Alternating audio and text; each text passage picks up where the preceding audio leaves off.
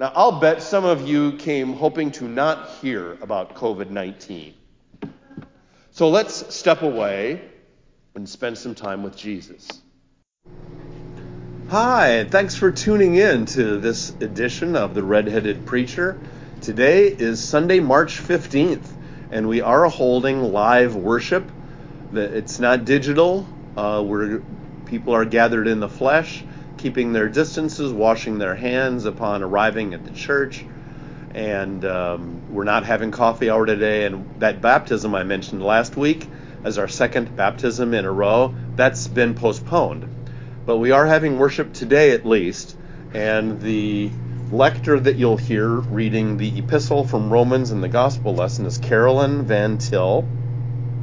The sermon title is Wisdom, Grace, and Community Spread.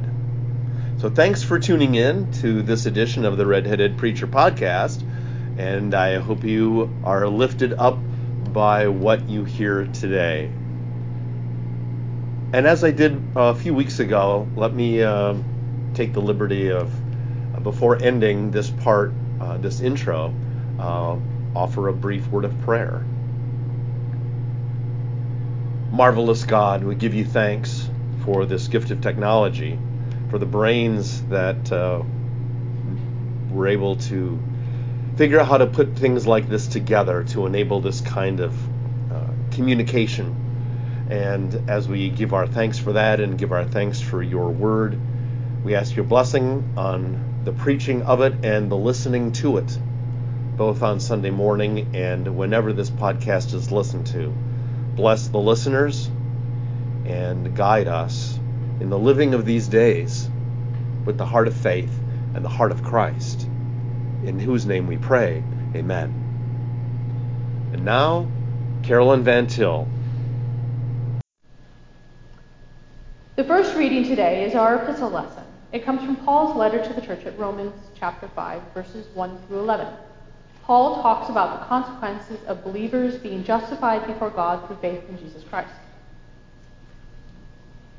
Paul wrote, "Therefore, since we are justified by faith, we have peace with God through our Lord Jesus Christ, through whom we have obtained access to this grace in which we stand, and we boast in our hope of sharing the glory of God.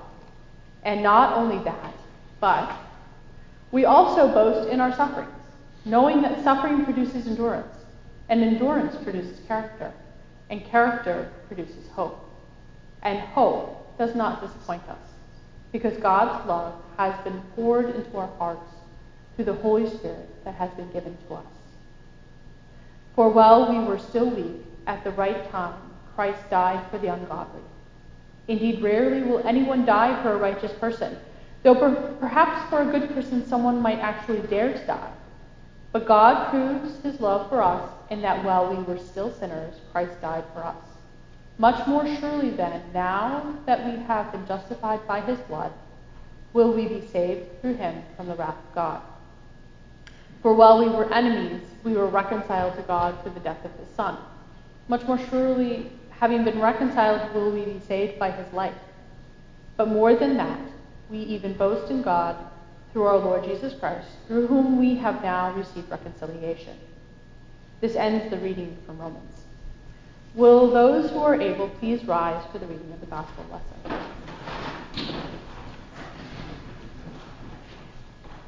Last Sunday, when we had a baptism, the gospel lesson had Jesus refer to being born of both water and the Spirit. Today, with another baptism, we have another passage having to do with water. It is John chapter 4, verses 5 through 42. Jesus and the disciples were traveling north from Judea to Galilee and made a stop in Samaria, not exactly friendly territory.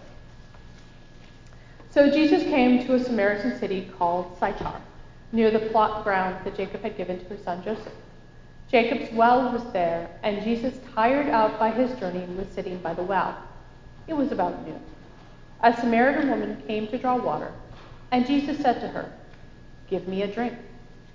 His disciples had gone to the city to buy food. The Samaritan woman said to him, How is it that you, a Jew, ask a drink of me, a woman of Samaria? Jews do not share things in common with Samaritans. Jesus answered her, if you knew the gift of God, and who it is that is saying to you, give me a drink, you would have asked him, and he would have given you living water. The woman said to him, Sir, you have no bucket, and the well is deep. Where do you get that living water? Are you greater than our ancestor Jacob, who gave us the well, and with his sons and his flocks drank from it? Jesus said to her, everyone who drinks of this water will be thirsty again. But those who drink of the water that I will give them will never be thirsty. The water that I will give will become in them a spring of water gushing up to eternal life. The woman said to him, Sir, give me this water so that I may never be thirsty or have to keep coming here to draw water. Jesus said to her, Go, call your husband and come back. The woman answered him, I have no husband. Jesus said to her, You are right in saying, I have no husband, for you have had 5 husbands, and the one you have now is not your husband. What you have said is true. The woman said to him, Sir, I see that you are a prophet. Our ancestors worshipped on this mountain, but you say that the place where people must worship is in Jerusalem. Jesus said to her, Woman, believe me, the hour is coming when you will worship the Father neither on this mountain nor in Jerusalem. You worship what you do not know. We worship what we know, for salvation is from the Jews. But the hour is coming, and is now here, that the true worshippers will worship the Father in spirit and truth. For the Father seeks such as these to worship him. God is spirit, and those who worship him must worship in spirit and truth.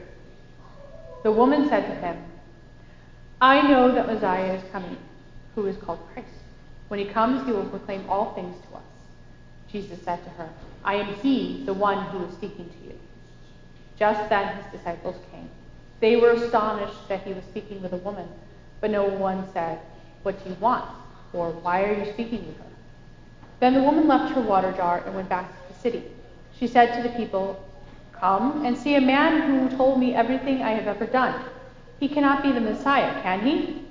They left the city and were on their way to him. Meanwhile, the disciples were urging him, Rabbi, eat something. But he said to them, I have food to eat that you do not know about. So the disciples said to one another, Surely no one has brought him something to eat. Jesus said to them, My food is to do the will of him who sent me and to complete his work. Do you not say, 4 months more, then comes the harvest? But I tell you, look around you and see how the fields are ripe for harvesting. The reaper is already receiving wages and is gathering fruit for eternal life, so that the sower and reaper may rejoice together. For here the saying holds true, one sows and another reaps. I sent you to reap that for which you did not labor. Others have labored, and you have entered into their labor. Many Samaritans from that city believed in him because of the woman's testimony. He told me everything I have ever done. So when the Samaritans came to him, they asked him to stay with them. And he stayed there 2 days.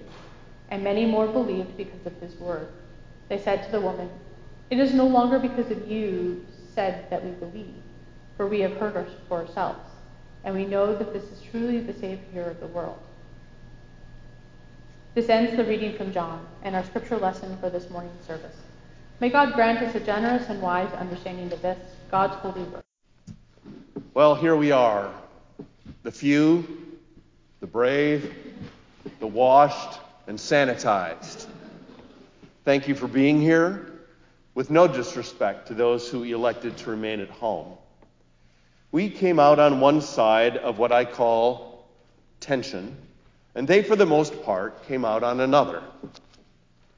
According to Dr. Cunard, the health director of the village of Skokie, as of Wednesday morning, which now I know is a while ago, but at that time she said that we are in the minimal to moderate range in this process of mitigation, keeping our social distance of 6 to now 10 feet apart is sufficient, along with sneezing or coughing into tissues or your elbow. Some UCC congregations did elect to not hold community worship this morning, churches that have more than our average attendance. But how do you make these calls? To come or not to come? To hold worship in your in your church or to not hold it. These are hard decisions for us, aren't they? I think for many it was, and perhaps still is, in tension. We are told of the need to stay away from crowds, even to quarantine ourselves from others. This is to keep us from catching the virus and to keep us from unknowingly spreading it if we were to have it or become a carrier. At the other end are our desires to be in fellowship with each other and to sing and pray and listen and recharge our spiritual batteries together. For others, even something else is added, a strong sense of covenant obligation to be here for Sunday school and or for the council meeting, or to otherwise be of service to each other here. So both of these sets of voices, almost like dueling Greek choruses in ancient Greek plays, speak of very important truths: health and health. We know that this virus can be, has been, and will be fatal. We know that coming to this house of God as followers of the great physician is life-giving, uplifting, and helps us focus on our walk with Christ. It's not just any old Jesus we love, and it's not any old virus we want to avoid catching or spreading. Now, I'll bet some of you came hoping to not hear about COVID-19. So let's step away and spend some time with Jesus. It may be familiar ground, but we'll review it all the same. It helps to review it because it reminds us of major parts of who Jesus is and key parts of his mission, and therefore our mission as his body on earth. Jesus and his disciples were traveling north from Judea back to Galilee, and Samaria was the region in between Galilee to the north and Judea to the south. There was a long history of animosity between the Samaritans and the Jews, going back hundreds of years. Samaritans were the descendants of the recolonized foreigners whom the Assyrian Empire conquered in one land and brought them to the northern kingdom of Israel to live once they'd conquered the northern kingdom of Israel. And that's what the Assyrians did to what we call the 10 lost tribes of Israel. After Assyria did conquer Israel, many of the northern Jews were likely uprooted and plopped into another country, conquered and owned by the Assyrians. Even within that first generation of forced immigrants, there began intermarriage with some of the Jewish people left behind by Assyria. And that led the Judean Jews to the south to refer to the Samaritans as half-bloods or half-breeds.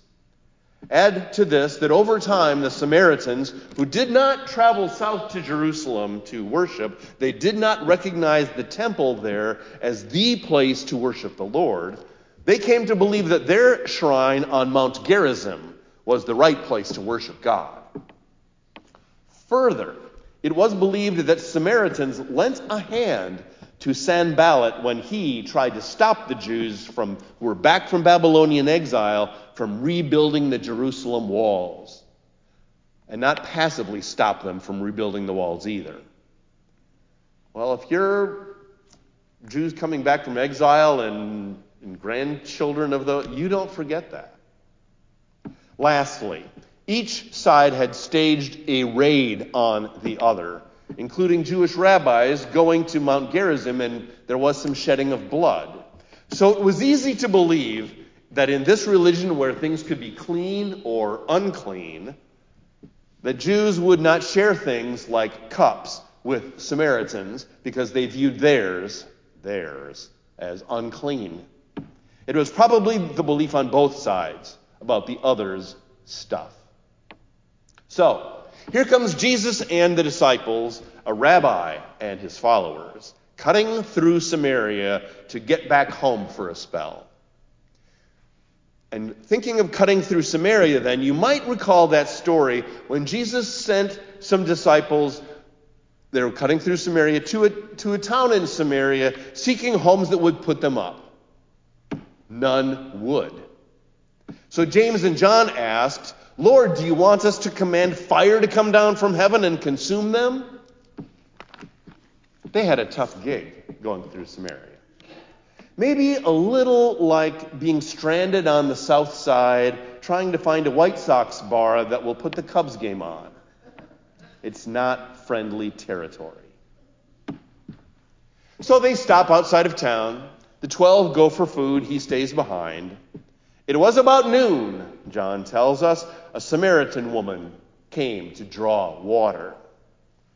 Now, you've heard me and others preach on this passage enough times to know not only about the Jewish-Samaritan contempt for each other, but also that generally, wherever you are in the Middle East, women went out to draw water during the cool of the morning, not high noon. They went in groups for protection. This lady came alone at a time no one else did. Had she been shunned? It's fair to consider that a possibility. And here's this Jewish rabbi, a teacher, a miracle worker, someone whom the Pharisees cared about enough to make things uncomfortable for him in Judea. He's someone. And he talks to this possibly sketchy woman of Samaria. Now, rabbis did not talk to women in public. A Jewish rabbi would not ever talk to a Samaritan woman, most likely, and surely not in public. And here is one who comes with a question mark about her arrival. Jesus starts to chat with her, and he did start the conversation. He asks her for a drink. Of course, Jesus. He breaks the barriers of A, talking to a Samaritan, B, talking to a woman of Samaria, C, talking to a Samaritan woman who's showing up at the well at a wacky time, and D, puts himself in the position of asking her for a favor. Jesus shows when it comes to those divisions created by history and by others, including his own people, he does not let them stand in the way of relationship. His words and deeds tear them down, as do his death on the cross and rising from the tomb. Jesus is for all people, and the walls erected for prejudice, for rationalization of violence and abuse, for fear and hatred and sexism and bad choices of one's past will fall before him as he reaches out. That's our Jesus. That's our Jesus. Treating someone who would be considered much less than by the rest of his society as someone worth having a conversation with. She was an outsider, maybe among her own people. It seems that way. And surely an outsider in public to a Jewish man and a rabbi at that. No matter. He wanted to reach out to her, to tell her about the living water of God, of life from God that springs up within a person unto eternal life. Her past did not scare him or bother him. It didn't keep him from starting this conversation, starting a relationship. And that's the Jesus we follow and who speaks to us. Jesus, the barrier breaker, the pioneer of equalizing humankind before the Lord and in service to love.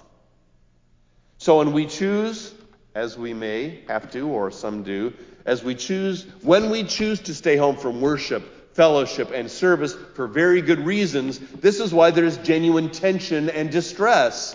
We have to be wise, and we long to respond to the grace we know in Jesus. This is not all.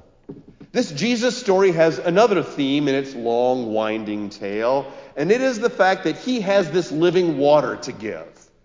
He told his new friend that if she knew the gift of God and knew who he was, she would have asked him, and he would have given her living water. Living water. Water, he says, that does not run dry, so it's not from a well. Water that is not H2O, because you do get thirsty after having been sated. A water that wells up, springs up to eternal life within somebody. Spiritual water.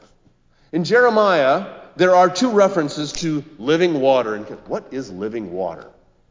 In Jeremiah 2, verse 13, the Lord said, "For my people have committed two evils. They have forsaken me, the fountain of living water, and dug out cisterns for themselves, cracked cisterns that can hold no water."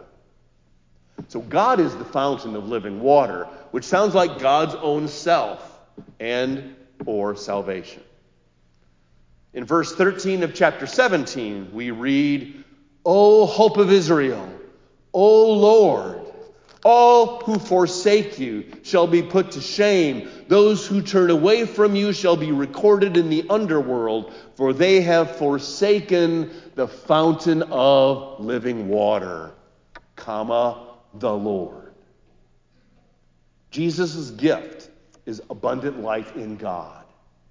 Living water. Water that we need to live, that does not wear out, and which never leaves us thirsty. As I said, that would be spiritual water. Our bodies need water to live. Our souls also need water to live as souls. And that, in essence, would be God and our relationship with this loving God.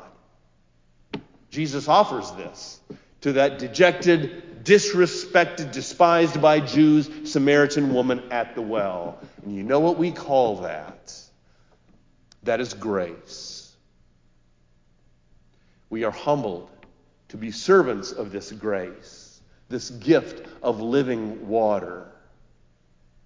It is a gift that we share by not hoarding, but by sharing, including what we buy in the store. We might buy some for ourselves, but maybe we also buy some extra for those who can't get to a store, who can't afford what's being sold at the store, or who may run out after a week or two, and you know they really will not be able to go out. But we can provide for them as a community because we serve a Lord who has brought us grace. Another theme of Jesus, who he is, not only a barrier buster, like we covered, not only the giver of living water, but also someone who knew all about this stranger's life. He made an impact on her.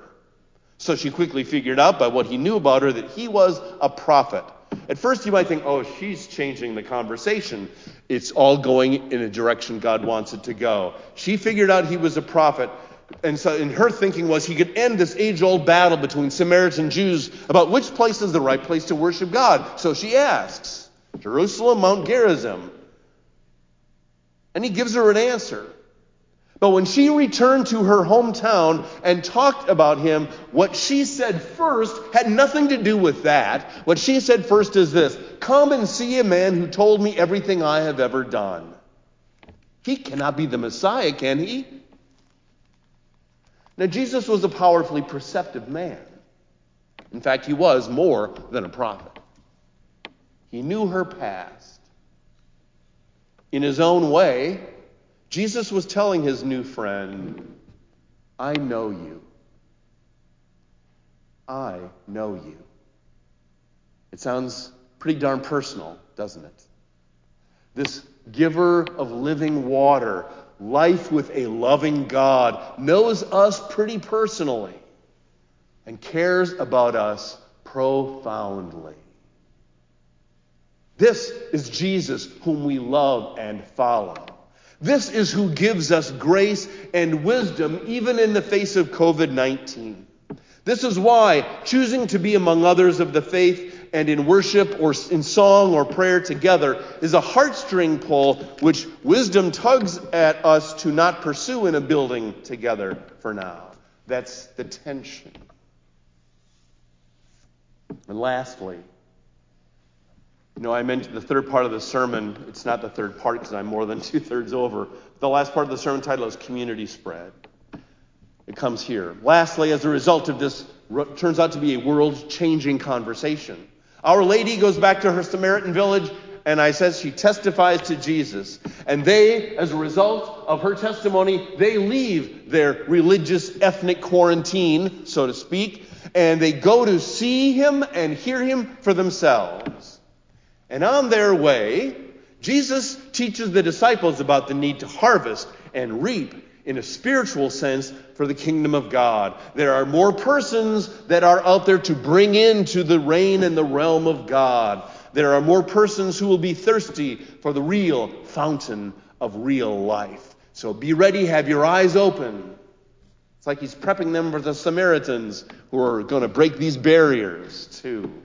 So the villagers come.